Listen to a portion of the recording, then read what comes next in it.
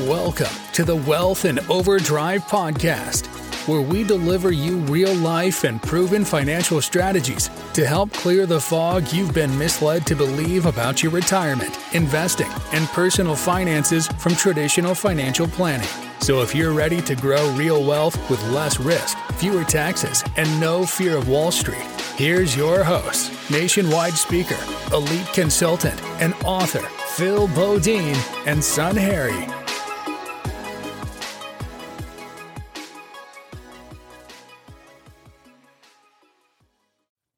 Hello, clients and friends. We're glad that you can join us for this podcast today. I would say in the last 2 to 3 weeks, we've had several clients call into our office. They're worried about the volatility in the market. They're worried about the violence. They're concerned of what's happening in their 401ks. There's a lot of uncertainty going on right now. And so who would I ever think of to bring on as an expert to help calm the nerves, ease the pain of what's going on in the economy today? First guy that comes to mind is Andrew Updyke. He's a CFA, which in our field is the highly accredited, sought-after credential. It's one of the toughest credentials to get in our industry, a certified financial analyst. He's with Westbury Economics team, and Bloomberg rates that team as the top forecasting team in the country. And so who better to have us on today's podcast than Andrew? And Andrew, I'm going to let you take it away. Please, if you would, just map out from our clients what you see from your perspective, what's going on in the market, the economy, or debt structure. And I'm going to turn it over to you. Thank you. Thank you for joining us. Yeah, absolutely. Well, thank you for having me on. And, it's interesting to me. You mentioned we've been ranked consistently by Bloomberg as one of the top forecasting teams in the country. And a lot of times I get the question, what's led to the consistency? Why have you guys had the track record that you've had? And what I keep going back to is because we let math do the talking. And there's a lot of times, and we're seeing it right now, where emotion starts to run high. And we can see these emotional disconnects. And listen, I understand why this takes place. If you turn on the TV, if you turn on the radio, if you open the newspaper, and now over the last 10, 20 years, if you pull out your cell phone, you are inundated with negativity, right? The news in good times and bad is always negative. The goal there is to sell advertising. They know that humans are loss averse. It keeps our attention. But at the end of the day, math wins out. And I'll tell you, some of the times the math is not that exciting, but it gives us an idea on where we stand. And looking back to history kind of gives us some ideas on where we're going. So that's what I want to do today, is walk you through what we're seeing right now and what we think that suggests about the remainder of this year. Now, I don't have a crystal ball. We do have crystal balls that we've won for forecasting. They don't work. I've tried it. But, let me start by reminding you that coming into 2022, it was going to be a more difficult year, right? Because we were coming off of 2020 and 2021, a time period where we had $5.5 trillion of additional money coming into the system, adding to economic spending. Right, it lifted GDP. We're coming off of 2021, where the U.S. saw kind of a big boost from the reopening process. Last year, in fact, was the single fastest year of output growth that the U.S. has seen since 1984. And then we came into this year with multi-decade high inflation. It was at about 7%. Now, those factors, it didn't mean we weren't going to grow this year, but it meant that we were going to grow slower than we did in 2021. Now we get the escalations. We get Russia, Ukraine. We get China and the zero COVID policy adding to issues with the supply chains. You get the Fed being more aggressive with dealing with inflation, raising rates faster, and all of those things have added to volatility. All of those things have heightened emotions. And one quote that I've heard a lot this year, people bring it up, is a famous Mike Tyson quote. And the quote is, "Everyone has a plan until they get punched in the mouth." And Tyson at the time, what he was saying is, look, you can have plans on how you're going to go into a match. You can have a plan on what you're going to do when things get tough. But when push comes to shove, when that adversity really comes in, instincts often take over, right? Fear kicks in and all of our best laid plans go out the window. The thing that I think is most interesting about that quote is that at the time he was talking about Evander Holyfield. This is 96. Tyson is a heavy favorite to win this fight against Evander Holyfield. And Holyfield said, I got a plan. I'm going to work Mike and we're going to slow him down. Tyson says this quote, but Holyfield won the fight, right? Because at the end of the day, he stuck to the plan. When the body shots started coming, when the uppercut started coming, he stuck with the plan, and that plan ultimately led to victory. And I think that's a great analogy for this year because the fists of fury are flying in the markets. It has been a turbulent year. It's been an emotionally painful year, but I think that the plans we had in place going into this year, the fundamentals that we look at, suggest sticking to that plan is going to reward you over time. What are those fundamentals? Okay. Economic growth is continuing here in the U.S. economy. There was a report, first quarter GDP was a negative number. It was down about 1.5% inflation adjusted. With inflation, spending was still positive. And this got a lot of people worried. This is what really amplified the recession word in the media. But when you dive underneath the details, when you take that report and go past the first page and you look at pages 2, 3, 4, 5, 6 into the appendix, what you saw is it was heavily related to what was happening on two fronts. One, trade, because in the first quarter, Omicron, the U.S. was opening up substantially faster. We are further along on that COVID recovery process. It had more of an effect on emerging markets. It had more of an effect in some of the places like Europe. Now that's reversing itself as we go into the second quarter. This has already been, it's already at this point, less of a headwind factor in Q2.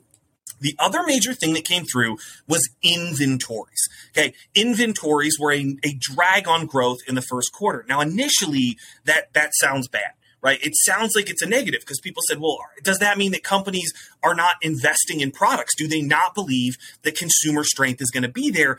And the answer to that is no. Actually, what happened was there was a huge boost to inventories in the fourth quarter of last year. So the first quarter of this year was slower because deliveries that were expected to take place in January actually took place in December. The Q4 print from last year was an incredibly strong GDP number. We got a bit of a balancing out in Q1. The Federal Reserve had their meeting a week after the GDP, the first number came out, okay? And there was a question that was asked of them. They said, can you really be raising interest rates? Can you really be combating inflation in this type of environment? And what the Fed said is, look, what drives GDP over time? What drives growth over time? It's fundamentally what's going on with the consumer, what's going on with businesses. And when you look at those two components of GDP, consumption and business investment, the first quarter was actually one of the strongest quarters that we have seen in quite some time. It was these temporary, typically volatile factors that have moved that headline print. But consumers and businesses are what drive us forward. Now, consumption today, this is an incredible thing when you step back and think about it. After the financial crisis, it took us about 2 years for consumption, purchases in the economy to get back and start setting new highs. Today, we are about 29% above where we were pre-COVID. We had closed the gap. We started setting new highs in 2020. Then in 2021, we saw some significant growth activity take place. Now, some of that was related to the checks that came through, that stimulus that was supporting economic growth. And people said, well, maybe it's sugar high then. This is temporary and we're about to see consumers pull back. But when I talk with the banks, and I have a lot of conversation with the banks, they said, that's not what we're seeing when we look at their accounts. They did spend money. They did put money to work from those checks, but they also made some substantial progress on the debt front. During COVID, they paid down credit card debt. That's now come back and started to rise again. But the number they look at is called the obligations ratio. It's kind of a fancy economic speak. What it's saying is how much of your after-tax income, okay, the money that hits accounts is going back out to pay for the house, is going back out to pay for the car, is going back out to pay for credit card debt, right? It's basically saying how levered are you? How at risk are you? If there's a slowdown in the economy, are you at risk of defaulting on payments? That number today is at the healthiest level that we have seen since at least 1980, which is when the data started being recorded. Okay, so the banks say, man, our clients have never looked better. Businesses have strong balance sheets today. When asked in a lot of their earnings calls, they said it's hard to see the recession when the consumer is this strong. Now, it's not just that they improve this debt balance sheet, they also have built up significant cash balances. Checking account balances in the United States right now are up $2 to $3 trillion over the last 18 to 20 months. And to put that number in some perspective, that number stood. Total checking account balances were at about $1 trillion when all this started. So we are now 2-3 times that. And consumers, they're worried. They're still nervous. They're still, we don't know exactly what the future is going to hold. And they say, what if? What if Russia-Ukraine escalates? What if China invades Taiwan? What if the Fed does hike us into a recession? And so with that, they've been a little bit more cautious about bringing money to work. But at the same time, they are still spending. Now, they're shifting a bit. They're starting to shift from goods towards services. You see it, you hear it from Walmart, you hear it from Target. These companies are saying, hey, people are still buying, sales are still up, but we're starting to see shifts from we're buying lawn furniture to we're buying luggage. And I travel just about every week. I do about 100 flights a year. I visit about 100 cities per year. And I will tell you that over the last 6 to 9 months, the explosion in activity at the airports, at the hotels, at the rental car centers is clearly visible. So that's going to show up, and you're going to hear some news about a slowdown at, XYZ retailer. But if you step back and you look at the broader activity, what you see is that consumption continues to move forward. Now, inflation, it remains an issue. And the main reason for this is not, and I'll tell you, if you turn on the TV, I'm sure you've heard about supply chains. I'm sure you've heard about employment. I don't know if you heard that last year was the single best year for employment gains in U.S. history. I don't know if you've heard that in the first 4 months of this year, we've already added close to 2.1 million jobs to the U.S. economy, which is about what we would do in a calendar year going back to 2015, 16, 17, 18. Jobs are coming back at a rapid pace. I think we will add 4 to 5 million jobs to the economy this year. And that, too, is supporting economic growth. These are hands at work, hands producing. That production directly flows into GDP. These are hands at work, hands producing that are getting paychecks, which is sustainable spending power into the future. We, at the end of this year, should be up in terms of the total number of people working in the U.S. economy. After losing 22.4 million workers in 2 months' time, in March and April of 2020, by the end of this year, we should be back and slightly above. It's not a boom in employment. I wish we were higher. I think that we're going to continue to see some tailwinds pushing us higher as we move through this year, as we move into next year. But those healthy job gains, that business investment that's taking place, the consumption from healthy consumers, all of that supports economic activity. And I think this year, GDP growth, it's not going to be 5.5% like it was last year, but I would expect something in about the 2% range, 2 to 3%, which is healthy. It's progress. Now, as the Fed tightens, as the Fed keeps raising interest rates, this is what people are worried about. The Fed has ruined the party at times in the past by over tightening, and this is possible. I'm not gonna say that we won't see a recession in 2023 or in 2024. I think they're tightening, but they're not yet tight enough to stop activity. And we continue to see that with companies. The business investment side of the equation, whether that's first quarter GDP or the numbers we get from things like the durable goods report, show companies are putting this money to work, and they're putting it to work successfully. If we look at earnings, if we think about the lifeblood of the markets over time, the driver of the value from markets over time, earnings have made substantial progress. Unlike the financial crisis, after the financial crisis, it took us 5 years for earnings to come back and set a new high. This time we saw the decline in 2020, but in 2021, earnings ended the year at about $200 per share.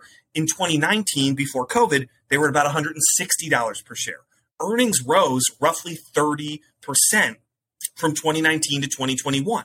And the estimates this year are that earnings are going to grow about another 10%, that next year they're going to grow about 8%. Okay, so there's this disconnect that I'm seeing when I dive into the data, when I look at what's happening with consumers, when I look at what businesses are doing, when I look at the earnings growth that's taking place, and then I look at the market reaction, and I see the fear. I see the negativity. I see the concern. I'm hearing a lot of investors talk about those what ifs, but that's not new. We do the what if game every time the market starts to rise because we are risk averse, loss averse people. Fear is a more powerful emotion than almost anything else. Okay. And that's why to bring it all kind of back, I think we need to have a plan. I think we need to have a strategy of finding the data, looking at the information that can tell us what's really taking place. It's less exciting. It's less sensational, but emotions have been a terrible gauge, a terrible guide to investment decision-making over time. We're going to keep going back to the numbers. We are going to keep going back to the fundamentals because while that emotion can win today, this week, this month, the math wins out over time. So ultimately, my view right now, the economy is going to continue to grow in 2022, a modest pace, not as fast as last year, but led by jobs, led by consumers, led by business investment. I think the markets are going to get past this wall of worry as we get into the summer, as they see the data continuing to come in. I think the markets should move higher. I think the markets right now are undervalued, but I don't have a crystal ball to tell you exactly when that's going to take place. I can't time the market. I don't know anybody who can time the market. So the ultimate question is now a good time to be in the market? And I think it is. With that, why don't I pass things back to you, Phil? Wow. It kind of like the Energizer Bunny. I just wound you up and let you go. In order for us to keep our clients' emotions in check, because you talked about emotions, you talked about volatility. You did talk about recession. You don't see all the dashboards that you see around you and all the indicators. The S&P 500 index over the last has managed to decline the last 7 weeks in a row. Bond market is screaming recession the last 2 months in a row. Is that perhaps what we're going to see here towards the end of the year, if not into next year? Is recession? Yeah, I mean, that's certainly what they're going to be worried about. But let's think about the markets for a second, because it's not unusual. It's actually pretty common that the market can see pullbacks of 10, 12, 14%. Let me give you the NASDAQ, for example, because the NASDAQ has gotten absolutely hammered this year. The NASDAQ came into existence in 1971. It's been in existence for 51 years. How many times in those 51 years has the NASDAQ pulled back by 10% or more? The answer is 66 times. It happens roughly every 11 months. Now, that's 66 pullbacks. Have we had 66 recessions during that time frame? No. Have we been concerned about recessions almost every single year? And the answer to that is yes. There's almost always a reason to be concerned. You can find it if you look hard enough. We can bring out, again, those what ifs. And the market, because we had a strong 2021, we had a strong second half of 2020, the markets get nervous when things go well. They think, okay, this must be, you can't move forward without any friction. And that friction is showing up. But I think the emotions and war, I mean, I'll tell you, when Russia invaded Ukraine, I had a hard time sleeping that night. I was sitting down, I was watching it in my family room, and I've got a 7-year-old and I've got a 4-year-old sleeping upstairs, and all I can think about is these families, right? These families that are in Ukraine that want absolutely nothing to do with this. My emotions were absolutely elevated. Right. And then when you hear about other conflicts that are going on, right, it ramps up our emotions. And so when we're fearful to begin with, we're much more susceptible to hearing negative information. That's why for us, it's a tricky thing to do. But our jobs when we come in is to put on the analyst hat, to say, OK, I feel bad. I don't like what I'm seeing around me. But is there something fundamental driving this? Does the data suggest that this is warranted? Does the data suggest this is going to continue? Or does the data suggest this is a temporary factor? And when we continue to watch our dashboard, we watch those fundamentals. For example, that business and investment, when I look at it on a GDP standpoint, we've had periods where the headline number in GDP declines, but this core component moves up. We've had it happen 18 times since the 1950s. In 5 of those occurrences, 5 of the 18, we actually saw a recession eventually, which means that in 2/3 of the time, a little more than 2/3, we didn't go into a recession. We saw those temporary volatile factors that ultimately correct themselves, and we continue to move forward. And I think that's the most likely case that we're in today. Wow. Well, if I can interpret what you've said here in the last 20, 25 minutes, thank you, Andrew. Stick to the plan. Yes. Call your advisors, talk to your advisors, talk through it. Don't get immersed in your emotions. And if you have questions, Andrew, I'm just going to give them your private cell phone number and they can call you. Right? I'm going to have that auto forward to you. Okay, great. No, Andrew, such a pleasure. So grateful for your time today. I know you get inundated by calls. You chose to pick up the phone for us. We're so grateful that you chose to spend at least a little bit of time with us today and give us updates. Thanks for calming it, not only my clients' nerves, my nerves, our emotions. And remember, stick to the plan, look at the data, and if you have questions, just call Andrew. Yeah, thank you so much, Phil. I will say, let me end with saying one thing is, we're one of many resources that Phil has at his disposal.